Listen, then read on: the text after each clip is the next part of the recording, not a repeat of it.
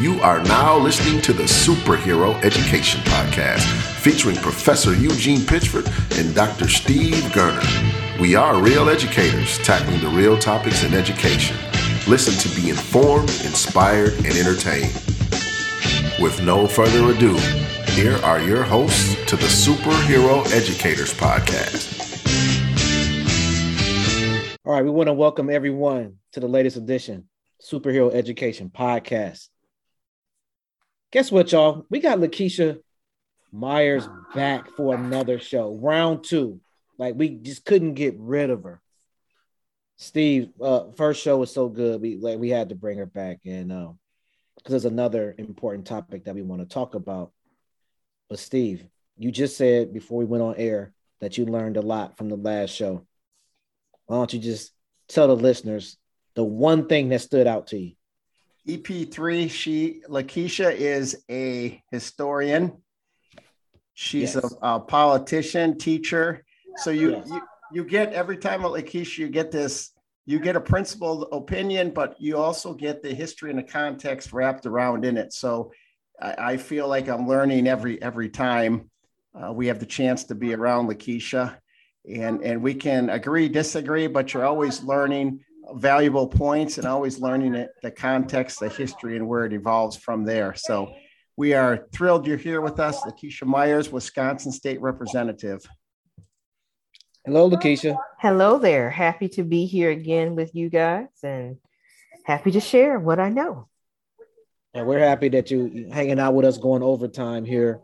Lakeisha, I don't know if we did this well enough on the first show, but tell us what you do, if you want, professionally on both sides, or however you want to, whatever you want people to know, share it with us right now, on just politically and anything after that. I consider myself first and foremost an educator. I've been a classroom teacher for, I should say I've been an educator because I've been a classroom teacher, an administrator for about 16 years altogether, and was first elected to the state assembly in 2018, started serving in 2019. So I'm in the middle of my second term as a state representative in the state of Wisconsin, and also currently serve as an assistant principal. When is the re-election process? Like, is that 2 years from now? No, my re-election is this summer. So we have a primary in August, should I have to go through the primary process, but for sure in November. Oh, okay. And then we begin again. New session starts in January. So it's a 4-year term? 2 years each time. So we run every 2 years. Mm-hmm. Okay. Cool.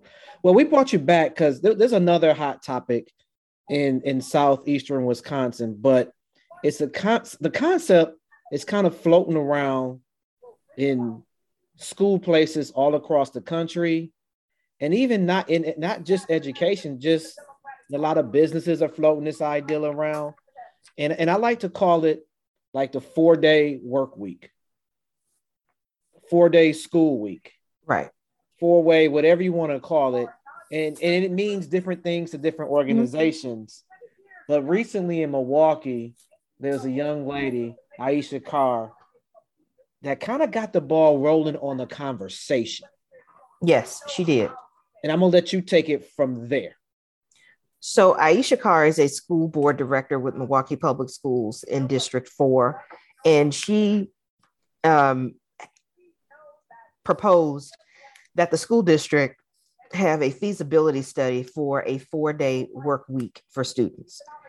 This is not something that's a foreign concept in education. It's being done in California. It's being done in other school districts across the country where students it's not a foreign concept to MPS, quite frankly, because there was a school that was built around this model, the New School for Community Service, which closed in, I think, 2017 or 2018.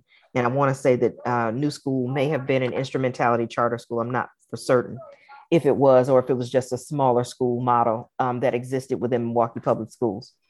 But anyway, the 4-day work week model would allow students to have academic instruction 4 days out of the week, but also allow them to have a swing day which would be a time for them to get academic interventions, a time for students to have outside work placements, for those students that are engaged in work experience credit to have more time to get those credits, and also have students who are able to do community service because service learning is a part of the curriculum. So you have a lot of different things that could happen. It also worked as a day for teachers to have built-in professional development in the calendar. The 4-day work week model that was, proposed to be discussed. Now, mind you, this was not a plan that was already put in place. Director Carr was trying to open the door for conversation with the community to devise a plan on what the 4-day work week model would look like at different levels of education, elementary, middle, high school, what it would look like, what the needs would be, for students in the district to implement a model like this. So this is just opening the door of conversation. This went to the what's called the SASE committee. It's a committee of the school board. I believe it's 4 members of the school board that are members on this committee. And it was voted down. The feasibility study itself was voted down. And I was upset by that. And a lot of people in the community were upset by it as well, because this was the first time that I can remember in all of my engagement and interaction with Milwaukee Public Schools, and this goes back to 1987, of having a school board director actually take information that they have learned on the campaign trail and with communities and try to sit down and come up with a plan to even open the door to kind of reimagine what schooling looked like for students in the district. And that was the part that was disappointing for me, because here you have a young school board director, a person that has classroom experience. Director Carr is a teacher by trade and a former MPS educator at that, and trying to come together to bring all groups and all stakeholders together. So they are no longer silos of information happening, but everybody come together and figure out what could be our next step, because we know we have work to do and what this could look like. So that was one of the things that I believed was disheartening about the committee vote. So I know that she plans to continue with this process and wants to continue engaging all stakeholders so that this, process, the conversation, the door has to remain open, because I think there are a lot of things that we could learn from doing a feasibility study about a 4-day work week in MPS. I like the innovation idea going. We have to do something, right? So let's study some ideas. Let's imagine things. We had a whole under who was the last superintendent? I believe it was. They had a whole department called innovation. Okay. Yeah. They had a whole department called innovation in the school district, and now we have better innovation coming from a school board director on the outside trying to get something happening. So that's what I want to put in place to have folks understand too. And understanding that this is not, again, a foreign concept for the district, because when we had the pandemic, I was teaching during the pandemic. And that was the first time that all of the high schools in Milwaukee were on the same schedule, on the exact same schedule. But it was done out of necessity because of the pandemic, and we were doing virtual instruction. But Monday, Tuesday, Thursday, and Friday, all high schools operated on the same academic schedule. Students had their classes we had about 45-minute, 55-minute classes. And then you had Wednesday, students checked in for advisory, but also had the ability to have office hours all day long with their instructors. When I tell you that worked well for me as a teacher, it was the first time I was able to actually flip my classroom, if you will, to have a real flipped classroom concept and have students be able to do school in a way that made sense to them. Because during the pandemic, I had a lot of students who were helping the family economy and were working. So I had students checking in for work during regular class time because they were working. And then they were able to, check in with me on that Wednesday and say, hey, can I make an appointment with you? Just drop in. Hey, Dr. Myers, I need help with this. Can you go back and explain what we talked about in class? I looked at the PowerPoint where you had the lesson. I looked at the video of your lesson. and I missed this part. I didn't really understand this or that. So it was a lot more interaction between students, and it was on their terms because they had more ownership in the process. They had ready and available access because of the internet. And it was something that I really enjoyed. It was something that gave them more ownership throughout the entire process versus the traditional way of you have to be in class at this particular moment. There was no alternative, where you didn't have a recorded lesson if you missed it, or, all of these things. So we had everything at their fingertips. And I was getting homework at midnight and 2:00 in the morning after kids had gotten off work, but they were doing the work and it was correct. So because they had the opportunity to answer those questions and have access to their instructor outside of just a traditional school day. And I think that's what made the biggest difference. And that we know as educators. So when you're inside, the outside, it's always tough to know what's happening in education because they simplify it. They go, well, how hard is it? You're talking to students, you got a workbook. How hard is it? But we know how complex, how difficult it is, how stressful it is when you're inside and you're doing great work for all students. The problem I have, I love the innovation. I love action over inaction. The optics and the terminology is what I think stalls people, because from the outside, they go 4-day and they go, well, now it becomes the teachers. And now I'm going to bash teachers because I'm not happy with where I'm working. So I'm not finding satisfaction. So how in the world's going to teacher? So it becomes a teacher bashing. So I like the idea. If Director Carr would have called me up, I would have said, I love the concept of what you're trying to do, teacher retention, teacher success, recruitment, getting the best and the brightest to come to Milwaukee Public Schools. We just got to change the name and call it something else. True. That'll capture people. Very true. I look at it like, and this is going to be, people say whatever it is. When I told folks that I really didn't like the term defund the police, because it was the buzzword, it took off and it meant something else to folks. Whereas I understood it to mean, reallocate funding that you use for reactive policing into, programs. So you don't need police in the beginning. Perfect comparison. Perfect comparison. So when people heard, and that's exactly what happened in the last few weeks, is that when it was presented and, it presented in the media, people say, oh, 4-day work week, what? Parents were alarmed, especially elementary parents, because they're like, well, we have to deal with daycare. I'm like, that's not what this is. Read what the feasibility, read the proposal and see what it asks for. It's not telling you that you will no longer have a place for your child to go 1 day a week. And that was immediately where some folks' minds went. They immediately went to, well, now I have to pay for daycare and whatever, That's which is my mind went. I'm not even gonna lie to you. That's the first thing I thought of. They need to be in school. And then people who are not educators but are parents, and people like, these kids need to be in school every day and they need to be in school long, but not even understanding that the proposal said we're going to extend the school day. Yeah. 4 days of the week. That sells. Yeah, we're going to extend the school day to make the school day longer 4 days out of the week.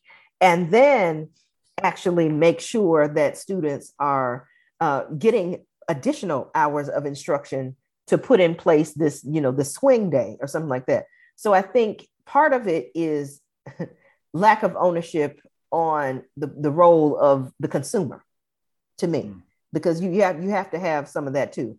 We cannot go off half-cocked and make uninformed opinions because we heard the first 2 or 3 words of the proposal. You didn't read it. You don't know what she's talking about. So, I mean, people were in the comment section, doing what they do and having these fully formed debates online. And it's like, but it's not what it says. That's not what it says at all. That's not what she's trying to do at all. So I think that part was something that needed to happen. And I think that comes with continuing to push for a feasibility study, continuing to rally and get parents and students mobilized to understand what she's trying to do. I also think it has great political implications because the district is not doing anything to combat what we talked about in the previous show, which is, the state trying to dictate and possibly break up the district. So if you are doing nothing and you always want to be on the reactive end, that's not going to help. So at least you have a school board director that's saying, hello, I understand that this could help. Why not help me help you? Let's help each other so that we can do something good for the district. And I think that's what makes a big difference. And that's the problem I see with the, and this is most urban districts, but the idea of articulating out, you're going to need teachers. You have to become the destination district. And if you articulate out, anybody across the country, if you come into Milwaukee, not only is it a great city, great state, but we're going to tell you what it means to be a teacher here.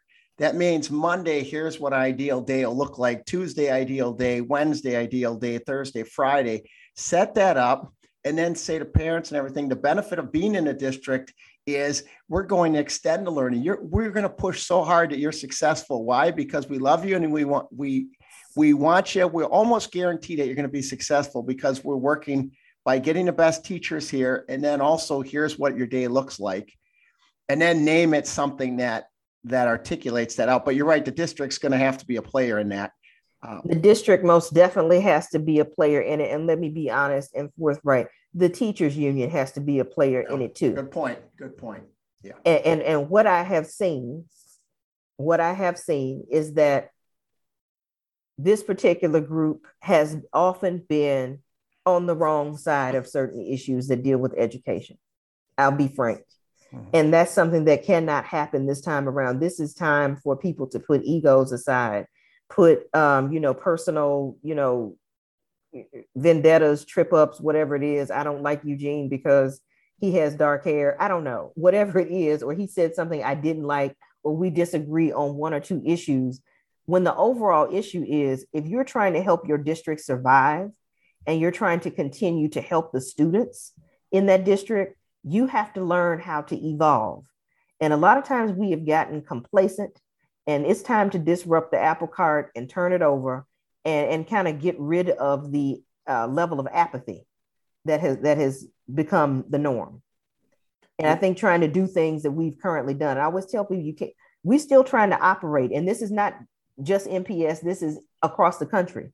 People are still trying to do school like we did school in 1955. You Correct. Cannot do school in 2022 like you did in 1955. It's not going to work.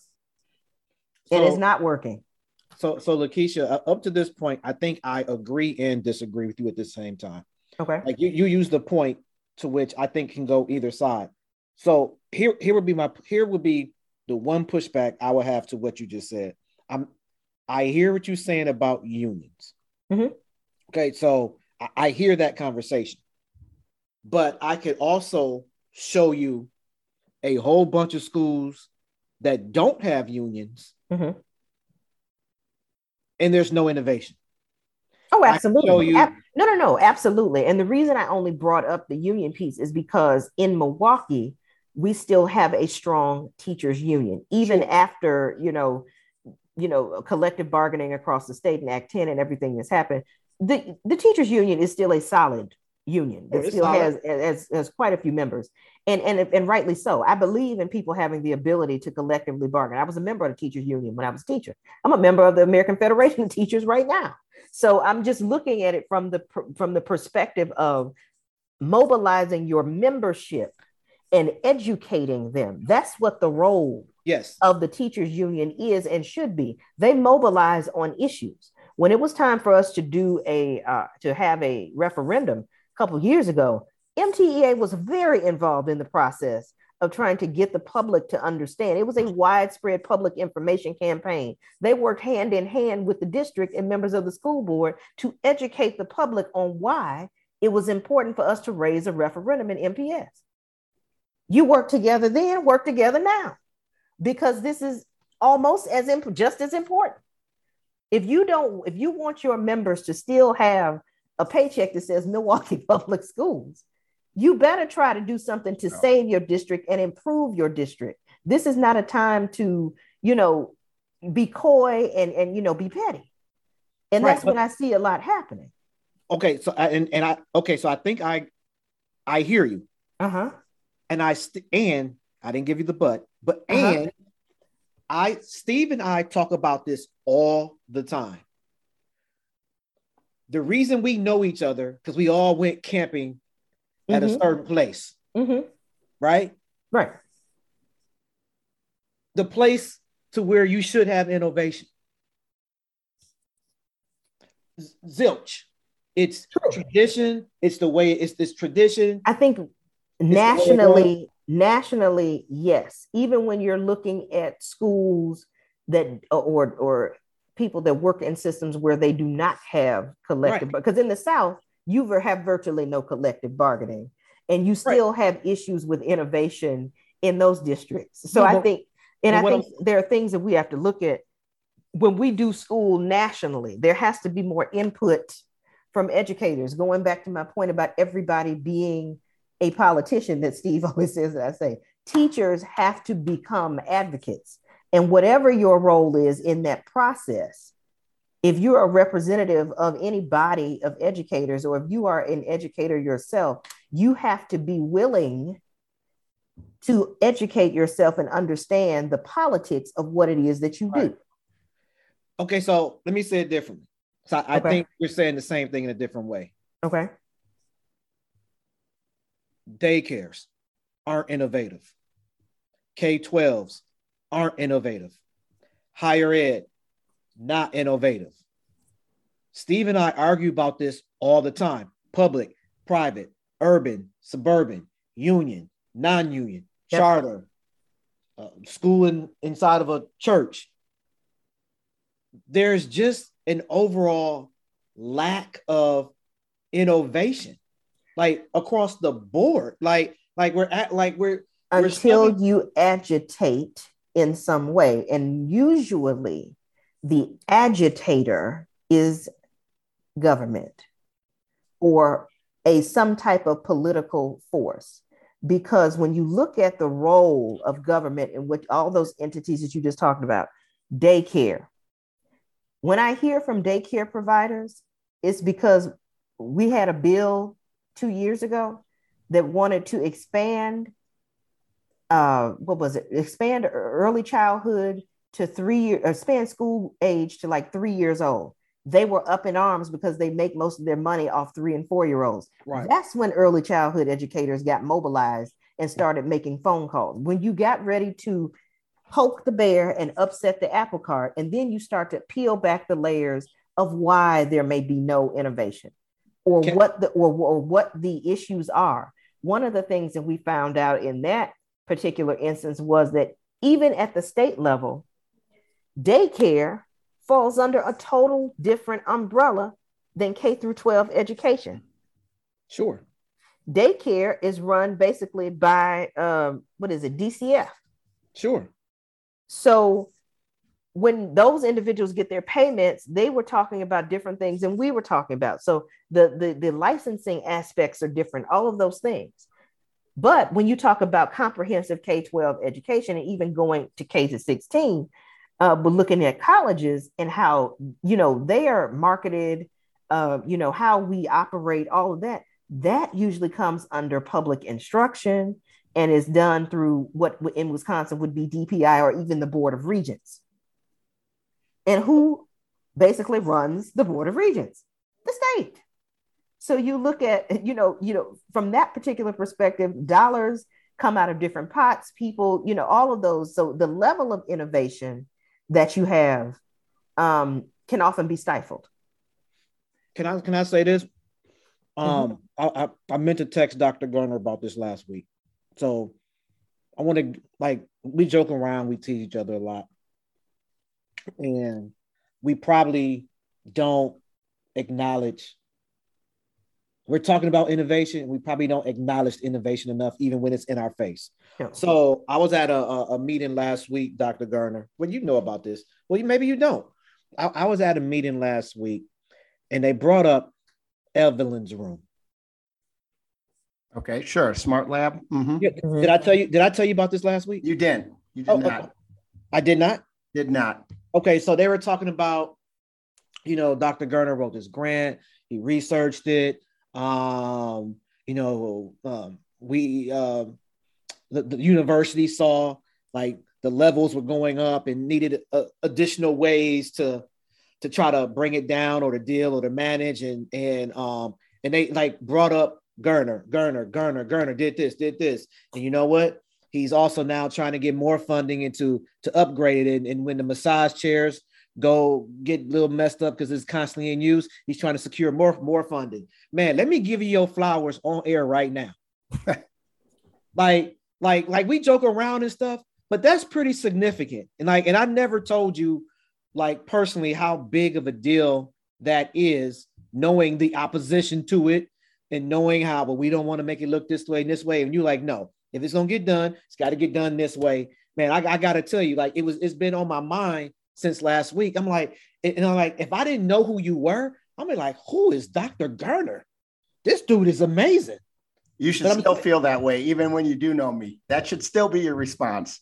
but I gotta tell you that, and I know that's not part of why we got Lakeisha on here, but like you gotta intake that one. Stop getting ready to talk. Don't say nothing. Yeah. Like getting ready to talk. Just intake it for a minute. And Lakeisha, you can just start talking about something.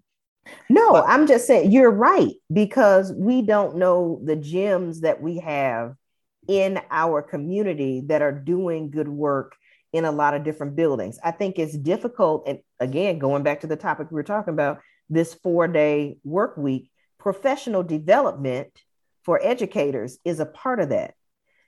One of the reasons that Marva Collins and Dr. Lorraine Monroe were successful in building the crop of educators that they did was because their methodologies were taught through professional development. If you have no time to teach the teacher will continue to do the same thing because it's not broken, and they usually don't try to fix it.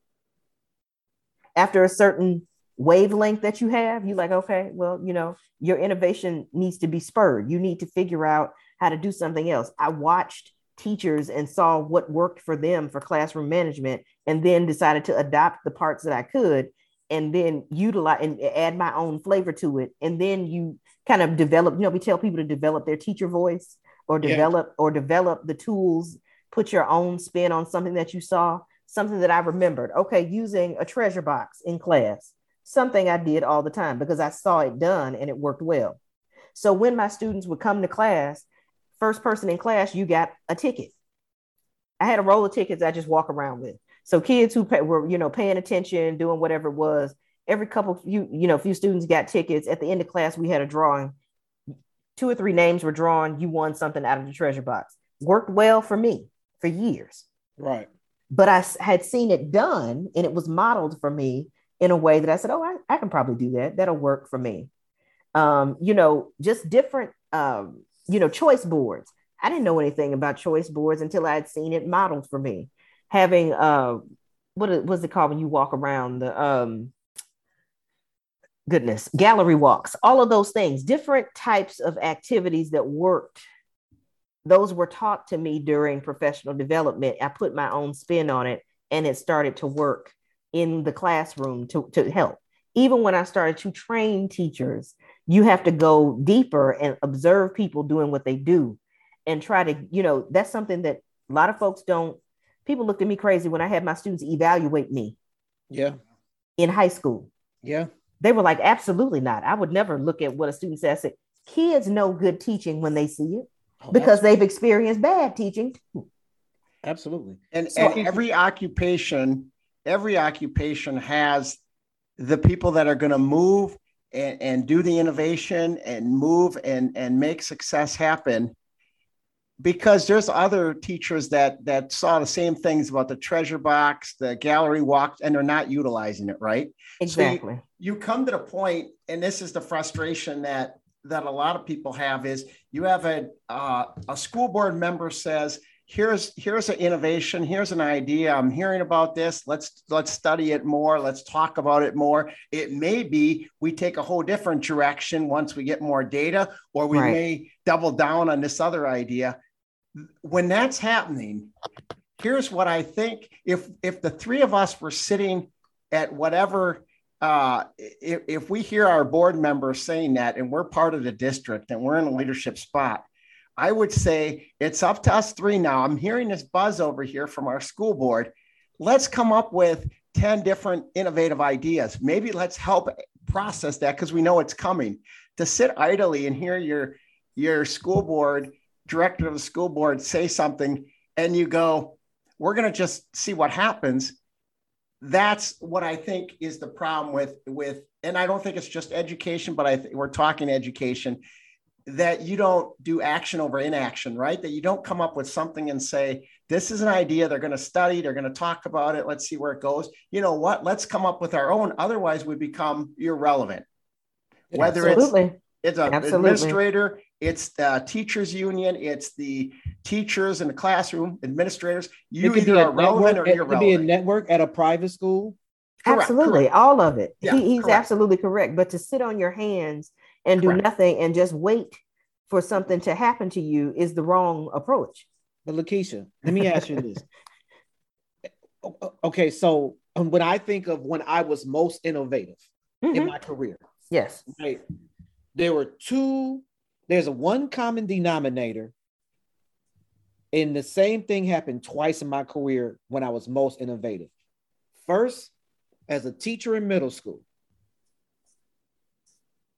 Middle school is great, isn't it? It was great. But my wife also taught in the building, and we were competitive. Okay. So if she got this lesson plan, I'm trying to one-up it.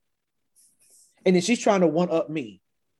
And then before you know it, like there's this magic that occurs that's authentic. It ain't fake, it's authentic. Because we're trying to, because like if I could outdo her, it was going to be great for my kids, right?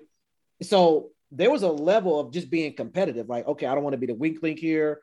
Like I don't want the ship to fold because I'm steering now. And the other part was year 2 and year 3 at Concordia, because I got Dr. Garner over there. He doing all this stuff. I'm like, oh, okay, you doing that? Watch this. Let me go to the other side of campus.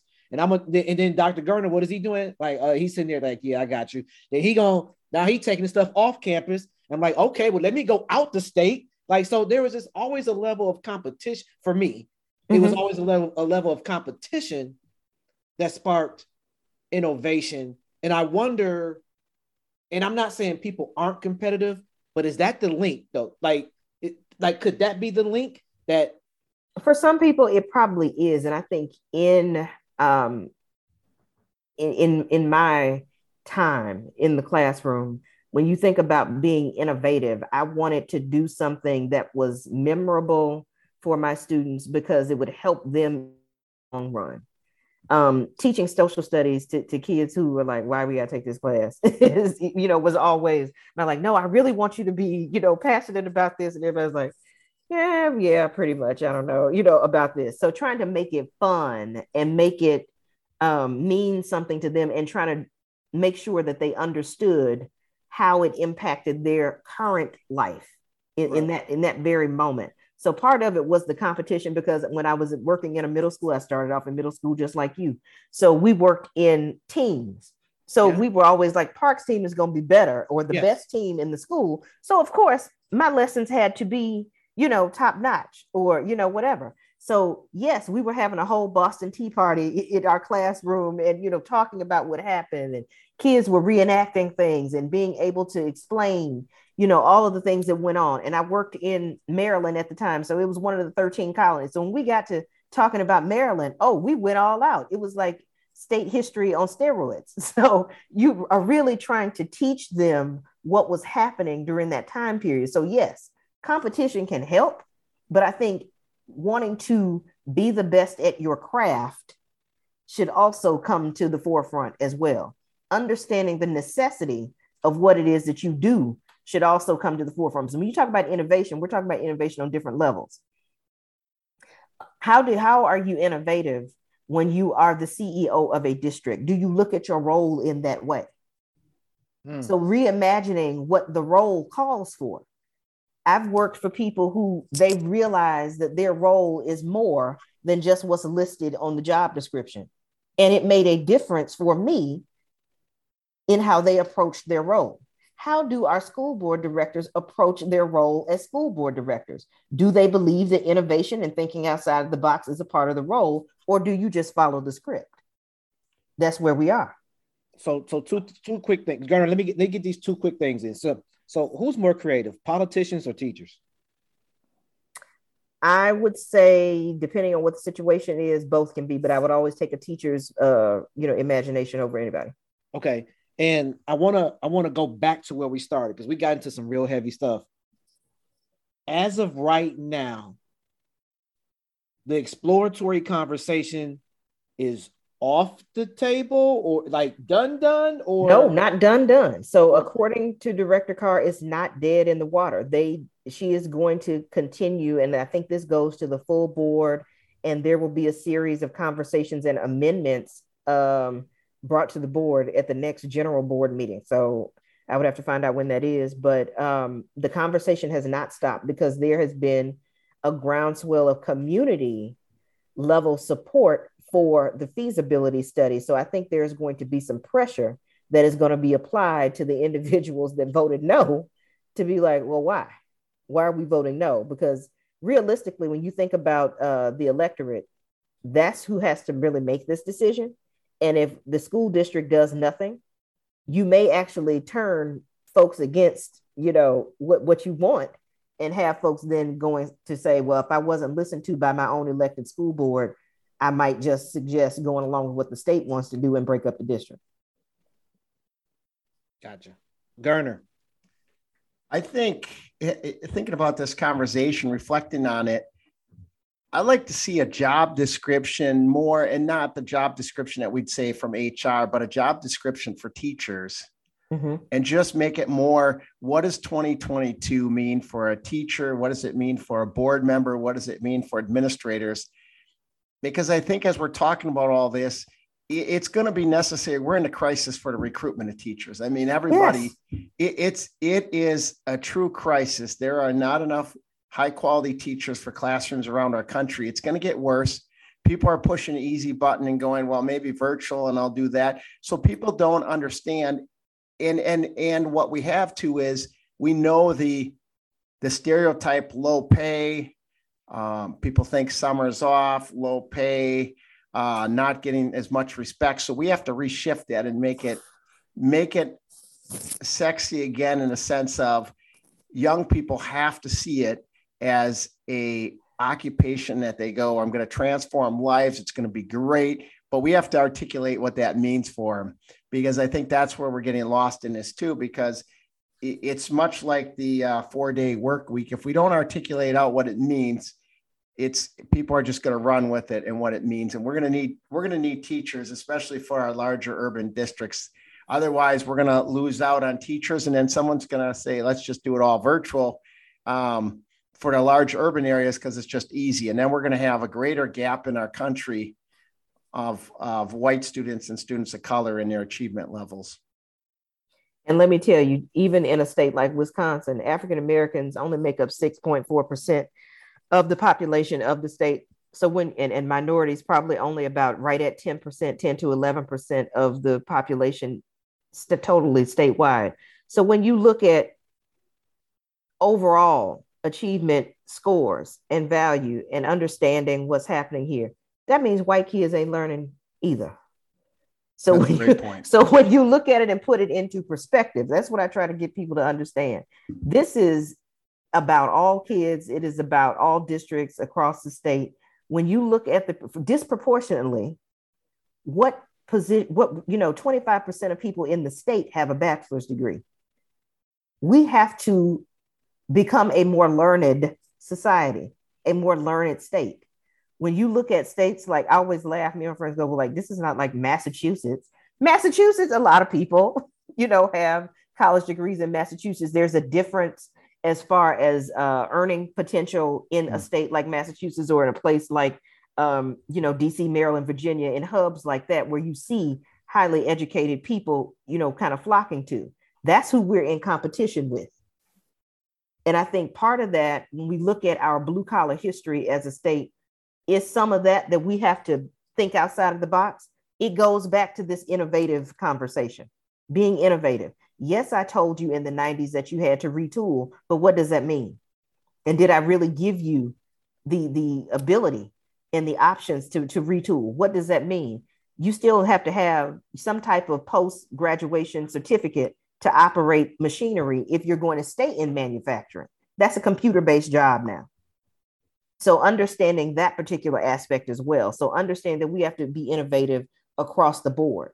So when you look at, trying to look at the haves and the have-nots, and also looking at what we consider poor, working poor, and middle class and all of those things, this plays a part in that conversation as well.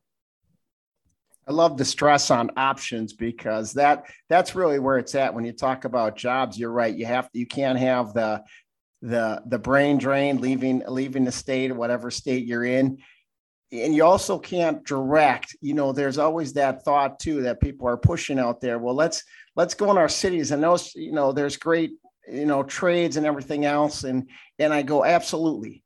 But that's options. Every option, that it should be up to the child. If they can't read or write or do the math, it's going to be hard for them to have options. Any job, right? Because with the level of math that you have to do to work in the trades, you have to be able to add, subtract, use a ruler, do all kinds of things, do quick math in your head. The science that goes into having an agriculture job or working outdoors, all of that plays a part together. Yeah.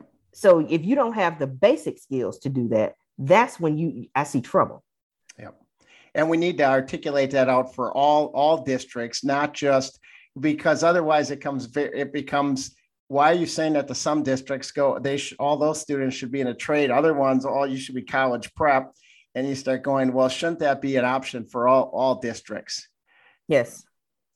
Here's where I think it gets a little fishy. At times, Lakeisha, I think educators, and I'm including Steve, myself, you, sometimes I think we politic.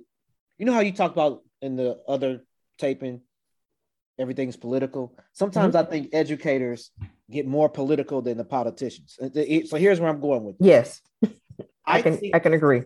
I think innovation would change. Like, to me, it's so simple. There's an educational civil war, and there's an educational disconnect in two spots that I think could have the capability of altering the innovation you two are talking about. Number one, two spots. Number one, if we can get out of this civil war between public and private schools. Now, there's differences on both sides, pros and cons on both sides. I've worked on both sides. Mm-hmm. Generally want the same stuff, right? You rarely see them collaborating. Right. 7th grade math is 7th grade math. Right. The best math teacher in a public and private school looks the same. The worst 7th grade math teacher looks the same, public and private school. I would, like, if I could change some things, I would have this foundation and platform to bring these teachers together for innovation. That's number one. Let me take you on number one there. I'd say, who cares? Here's why I say, who cares? What? You just said before, right? What was it? It was competitive nature. So let the public school or the private school lead the way. So I'm at a public school. I'm going to do some math innovation. I'm going to do something that's going to meet so high of standards and success for students that I'm going to force the others to copy me. And then they're going to come into the school and say, we want to do that for our private school, and vice versa. Let the competitive nature of everybody kick in, because I may not want to collaborate with certain people, because think how long that takes too. Steve. 2-3 years. Maybe we get some collaborative team and conference together. Stephen Arnold Gerner. I said, who cares to your first point? You heard me. Stephen Arnold Gerner. Let me say something to you. I'm going to give you a dirty little secret in K-12.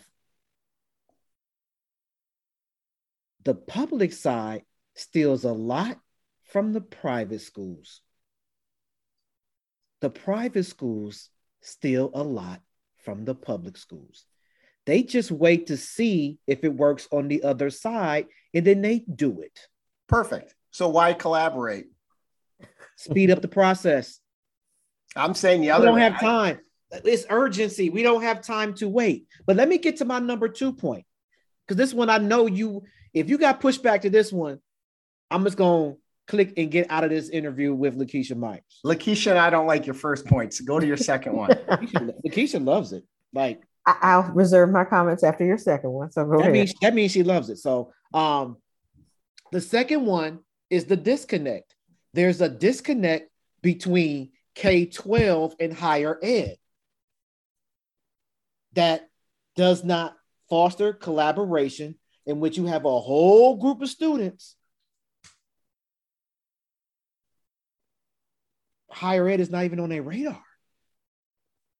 It is because I said it should be, but it's not real. That's because, yeah. And that's wait, do you disagree, Steve? Do you disagree? No, I don't disagree with you. I say shame on higher ed because that's their whole role of preparing the next group of teachers. Well, shame on K-12, giving students, here's a list of universities, you go figure it out. Now, luckily, I have family members who can help me navigate that.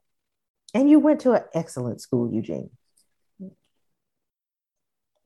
Wait, hold on. I don't think you know the story quite well. I know you told me, but I'm still saying. Yeah. My high school counselor was like, don't apply to college. Right. But you ended up at Mississippi Valley State because you was like, okay, I can get in. Let me go do it. We studied like feasibility. Where can I get in? Where can I get in? Yeah. But I, in my mind, those would be the two spaces that collaboration could produce some powerful work. Absolutely. The second one I agree with. Absolutely. Yes. I would say part of the first one I agree with. I would take it to the point of understanding comfort versus compatibility. And that's where I think we are. When you talked about sometimes teachers becoming too political or continuing to spur the political, the public-private, the voucher, the whatever. And I was as guilty as they came. The sentiment. I was guilty. Right. And I've told people, I was like, in the state of Wisconsin, our laws are pretty much what they are. I don't see them changing anytime soon. We've had the Milwaukee Parental Choice Program for almost 40 years almost. Right at 35. So when you look at this, it is going to continue. I don't see it going anywhere anytime soon. However, when you talk about comfort versus compatibility, that's where I think the issue is. If I'm an educator, I do what I know. It's comfortable for me to know that I'm going to get my paycheck every 2 weeks. I know my district is not going anywhere. I have a permanent, government job, if you will, because that's what we are, government employees. It's not going anywhere. If I want competition, I can move to another school because I'm the commodity as the educator. That's comfortable for me. The system is put in place for me to be comfortable after a while. Even when you look at how we used to operate with tenure, it's a comfort. I'm keeping, the system keeps me happy in order for me to continue doing the job. It was no incentive for innovation on my part outside of my personal classroom in my personal building. Okay. The compatibility aspect is where we are now. Remember, I said doing school like 1955 and 2022. These are different children. They have different needs. You cannot operate something as simple as parent-teacher conferences have to be innovative. And when we were made to be innovative and have parent-teacher conferences on Zoom, people were telling me all over the place, we got better participation than when we have parent night and ask people to come in. That's because people have jobs that operate at 6 o'clock at night. You have parents that is single parent households, all of this. I don't have time to come to you on your turf in your building between these set hours because that's comfortable for you. When you make school accessible for people, you're now becoming compatible to your community. And that's what we have to understand. It's the notion of comfort versus compatibility. Your second point about higher ed not speaking to K-12, that's crazy. And it happens all the time. And we're dealing with that now when you talk about how we teach certain subjects at the K-12 level and how we train teachers and what is happening at that level. How are we when people talk about taking the Fort test? and how that dictates whether you can teach reading. It doesn't. It's a test and it don't tell you nothing. That's just where it is. Right. But people who were not educators put that mandate in place thinking that it was going to do something. It doesn't. I don't even know if they cared if it did anything. I just think you follow the money on these tests, right? You follow the lobbyists who say, don't you the want testing industrial complex and Pearson are, okay, that's a whole different podcast. Absolutely. But I'm just saying, looking at how we operate and do things. Yes, K-12, higher ed has a lot to do when it talks about preparation of teachers.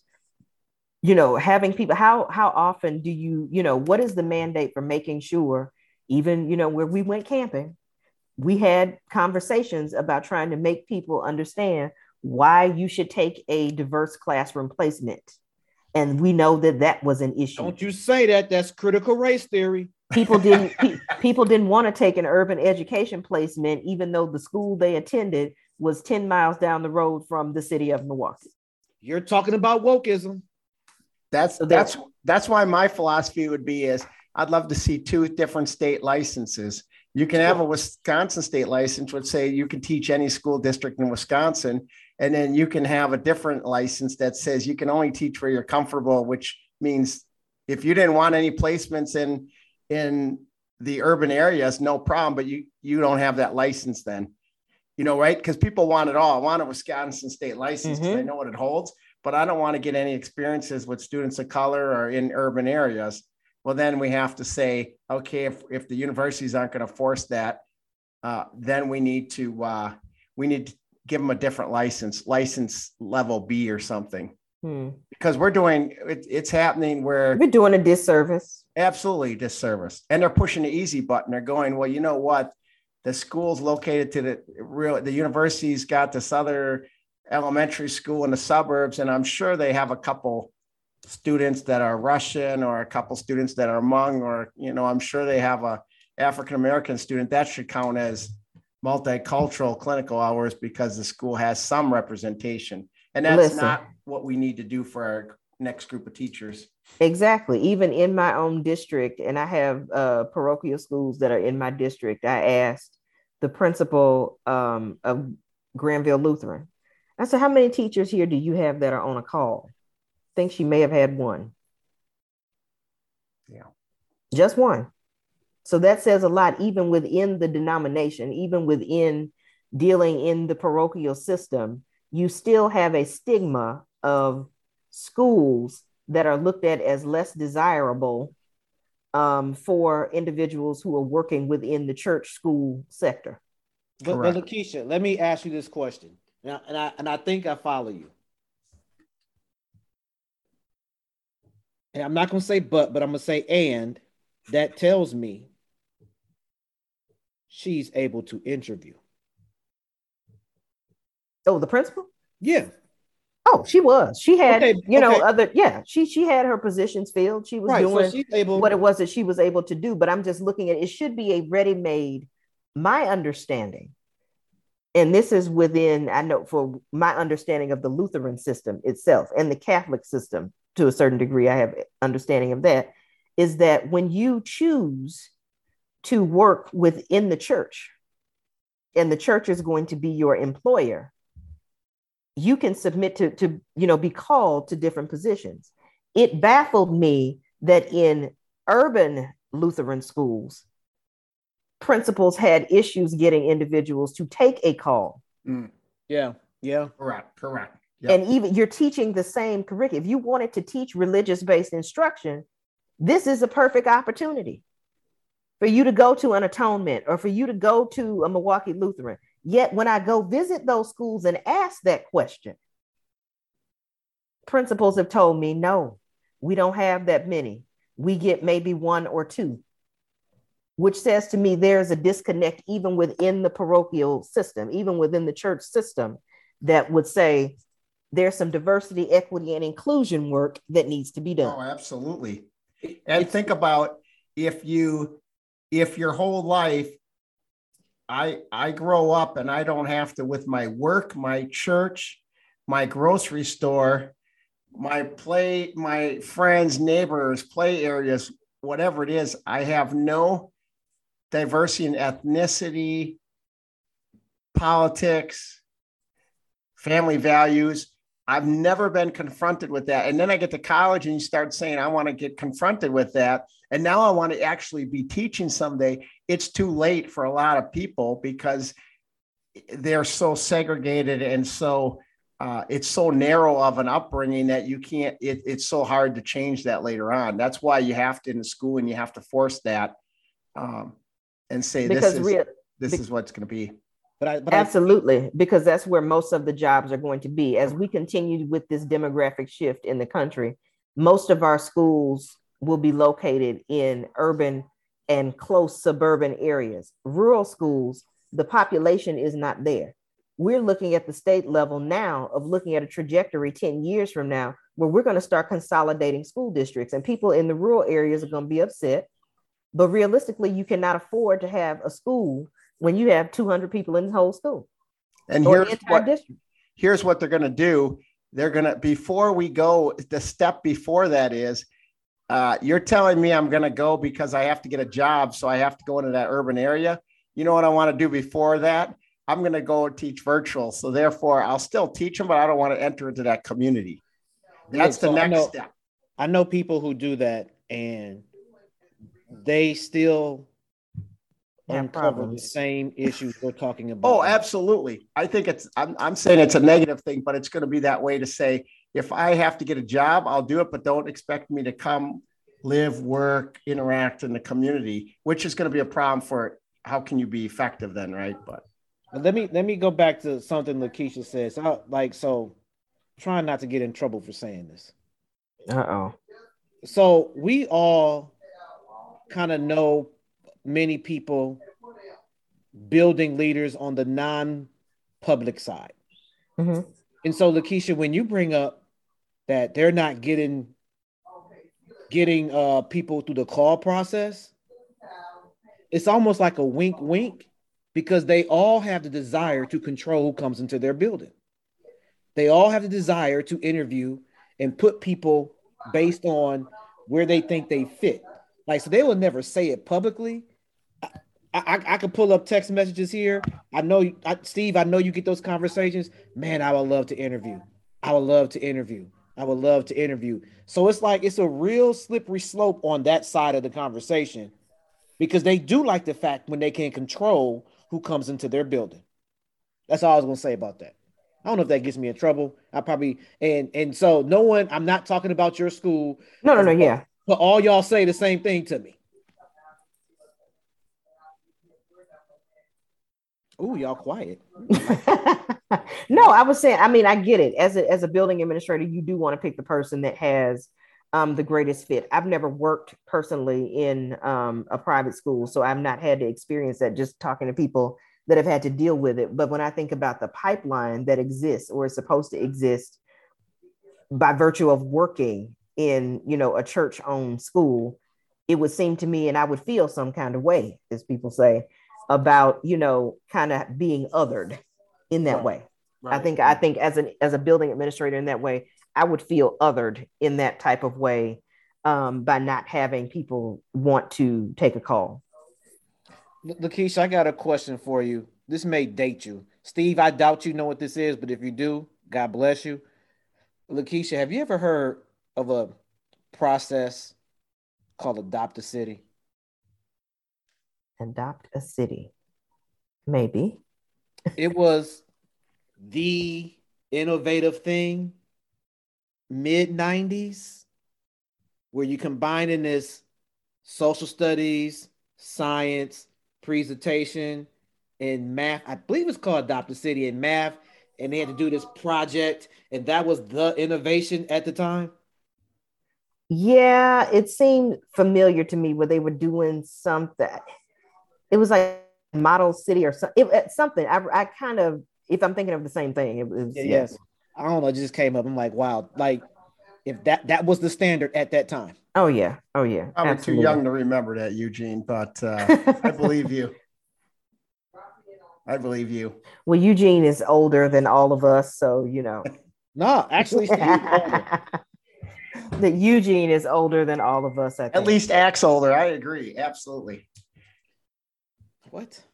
This is going off the rails fast. Like, what are y'all talking about? This is a good discussion on, we really took it from the 4-day work week innovation, looking at that study and talking about what other innovations are happening and what obstacles are existing because of that. I think this is a great discussion that's going to keep coming back and back and back again for educators, for states across the country, as they're going to go, how do we do this? How do we, as we see the data, right?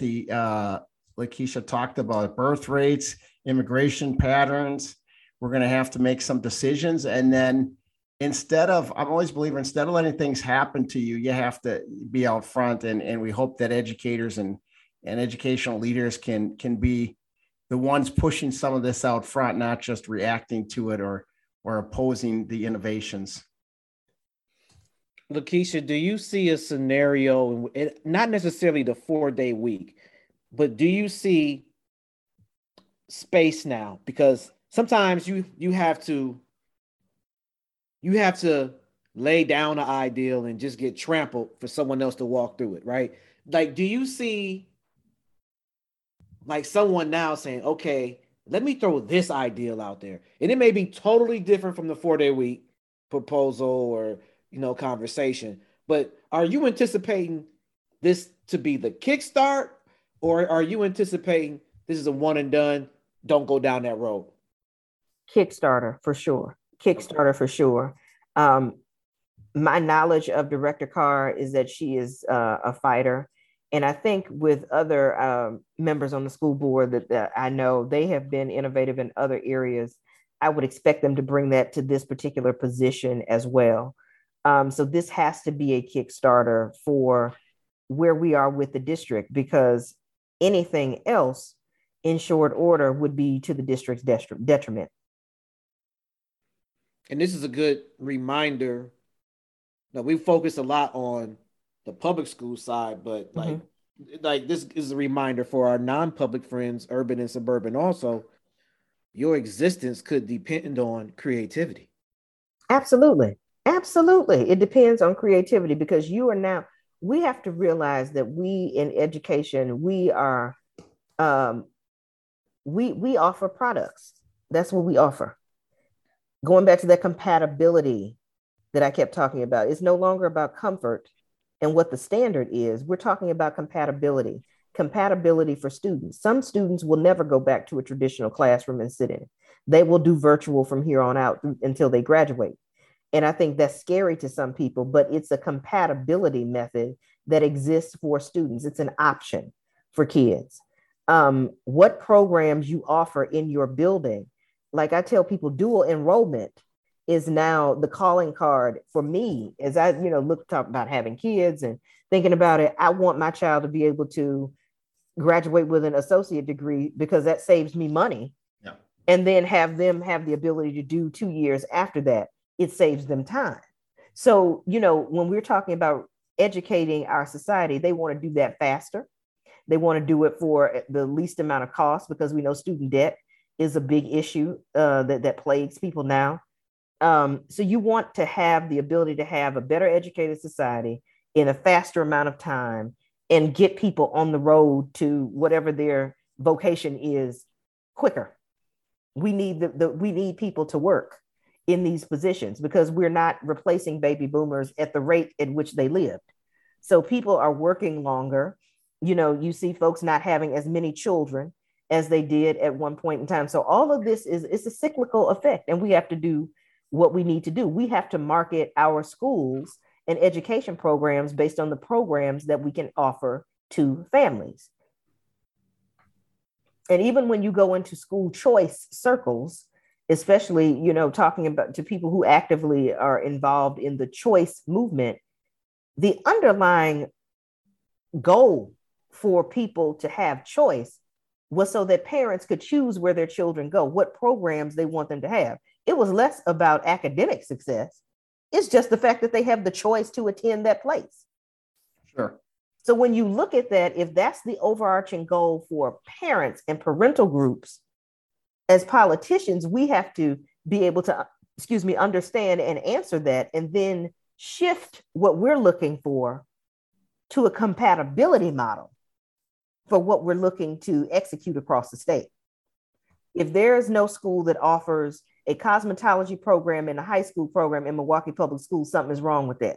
If they have one in Reedsburg or in some other location, there's no reason that you should not be able to walk out of a high school as a licensed practical nurse when we have such an industry need in the state of Wisconsin. If we're talking about growing people from, into teachers, you should be able to have some type of credential that will allow you to work in a daycare center by your sophomore year in high school. And then when you finish your associate degree in 12th grade, you go into a teacher education program as an advanced study student. This is the type of innovation that I'm talking about when you talk about growing your vocational demographic. If you need people to work. So we have to do better at reimagining what we offer in schools, the level to which we offer it, and getting folks trained to offer those positions. You should have active partnerships with MATC Milwaukee and MATC Madison, Waukesha Technical College, all of those places, because they're a big part of that. Again, making sure that higher ed is working in a continuum with the K-12 system, at least at that level for the first 2 years. That makes perfect sense. And if you reimagine it and redefine it and do it, you're going to force people to be part of it, because they're going to see, if I'm not part of it, again, I'm not relevant. Absolutely. So that's what makes people come to the table. I always believe roll over or get rolled on. That's where we are. Because if you say everybody needs to do it, then what happens is they all collectively move together. And I rather have someone say, here's what we're doing. We're doing great things for all students. You want to be a part of it? If not, we got 20 other people behind you.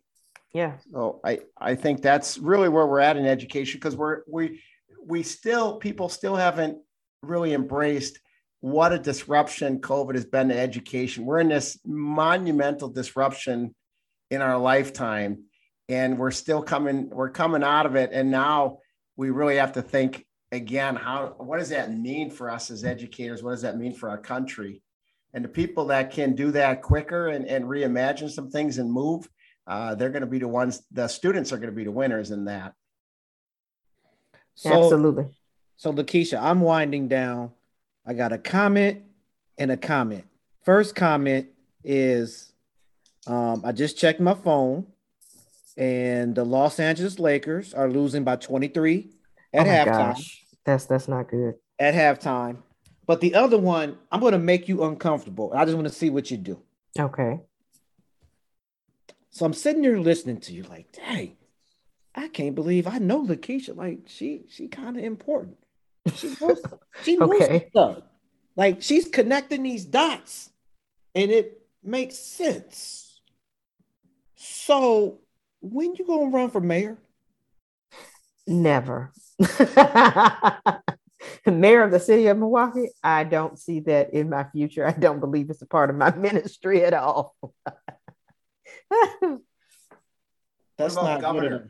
Good. From your mouth to God's ear. We'll see what happens. Superintendent. Earning my license, all I can say. No. Okay, Lakeisha. So you're saying no to these things. Daycare van driver. No, I don't think I want to do that. I don't like noise. But everything is on the table. I think with me, I am a person that I try to have a plan, but allow for fluidity. So I will never say no. If I think a situation is right and that I would be the right fit for, a job, a position, I will apply for sure. I have no problem doing that. Whenever I can offer my ideas and, solicited or unsolicited advice, I'll give it anyway, to people who are serving in those capacities, but for sure. Yeah. Okay. Just saying, it's a lot of people like this mayoral race down the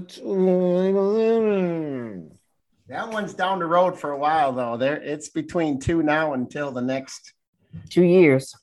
How many years? 2. 2? Okay. Yeah. Well, we thank you, Lakeisha Myers, be part of this show again. Definitely a fan favorite. Your knowledge, your expertise, definitely we'll have you back to continue to share and educate our audience. And Eugene, he needs it constantly. So that's wonderful. You can add that as well. Steve, we got to close this out. What we got to give Lakeisha some time to get her information out there to the people. Sure. I want to close out with reminding the audience about Superhero Educator, How to Teach with Superior Skills and Success, a book that not only teachers are reading it, a lot of teachers, but it really goes for anybody that wants to lead and learn more about education and what's necessary, and even having that teacher's heart. So whatever occupation you have, it gives you concepts to teach whatever profession you're in. So if you're doing wealth management, if you're working fast food, you're still leading and influencing others and teaching others. So that book that Eugene and I co-authored, I always feel that's a good one to let people know about. Wonderful. I am going to go next. I just want to give a shout out to all the educators out there. It's been one heck of a school year with many ups and downs, but like, teachers, you all make the difference. You all make the difference. So keep pushing. I'm going to keep pushing. And, we don't say how much we value teachers enough. Yes. So I want to make sure that you know that you are valued. And I'm speaking for Steve and Lakeisha. We appreciate everything that you all do. All right. Absolutely. Absolutely. We value educators. So please keep doing what you're doing. Know that you are loved and that we appreciate everything that you do in the classroom and outside of it. I would say if you need to contact me, have questions, comments, concerns, I can be reached at 608-266-5813. Once again, 608-266-5813. And via email at rep.myers, MYERS, at legis, LEGIS.Wisconsin, spelled all the way out, .gov. So there's my email address. So once again, rep.myers at legis.wisconsin.gov.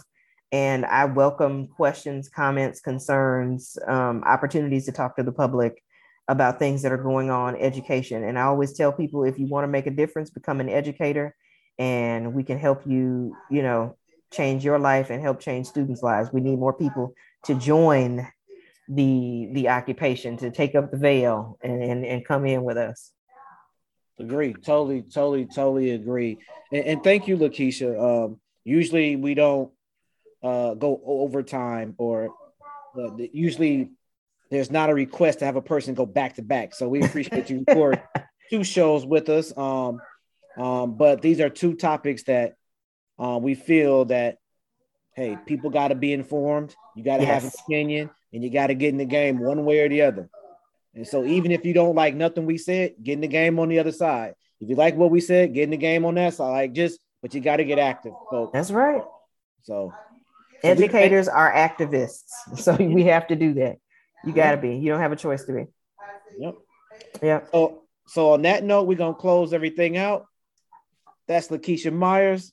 That's Dr. Steve Gerner, and I'm Eugene Pitchford. We will see you all next week. Thanks again for listening to our Superhero Education Podcast. We hope you gained valuable insights and key concepts to battle the chaos and save the day for all students.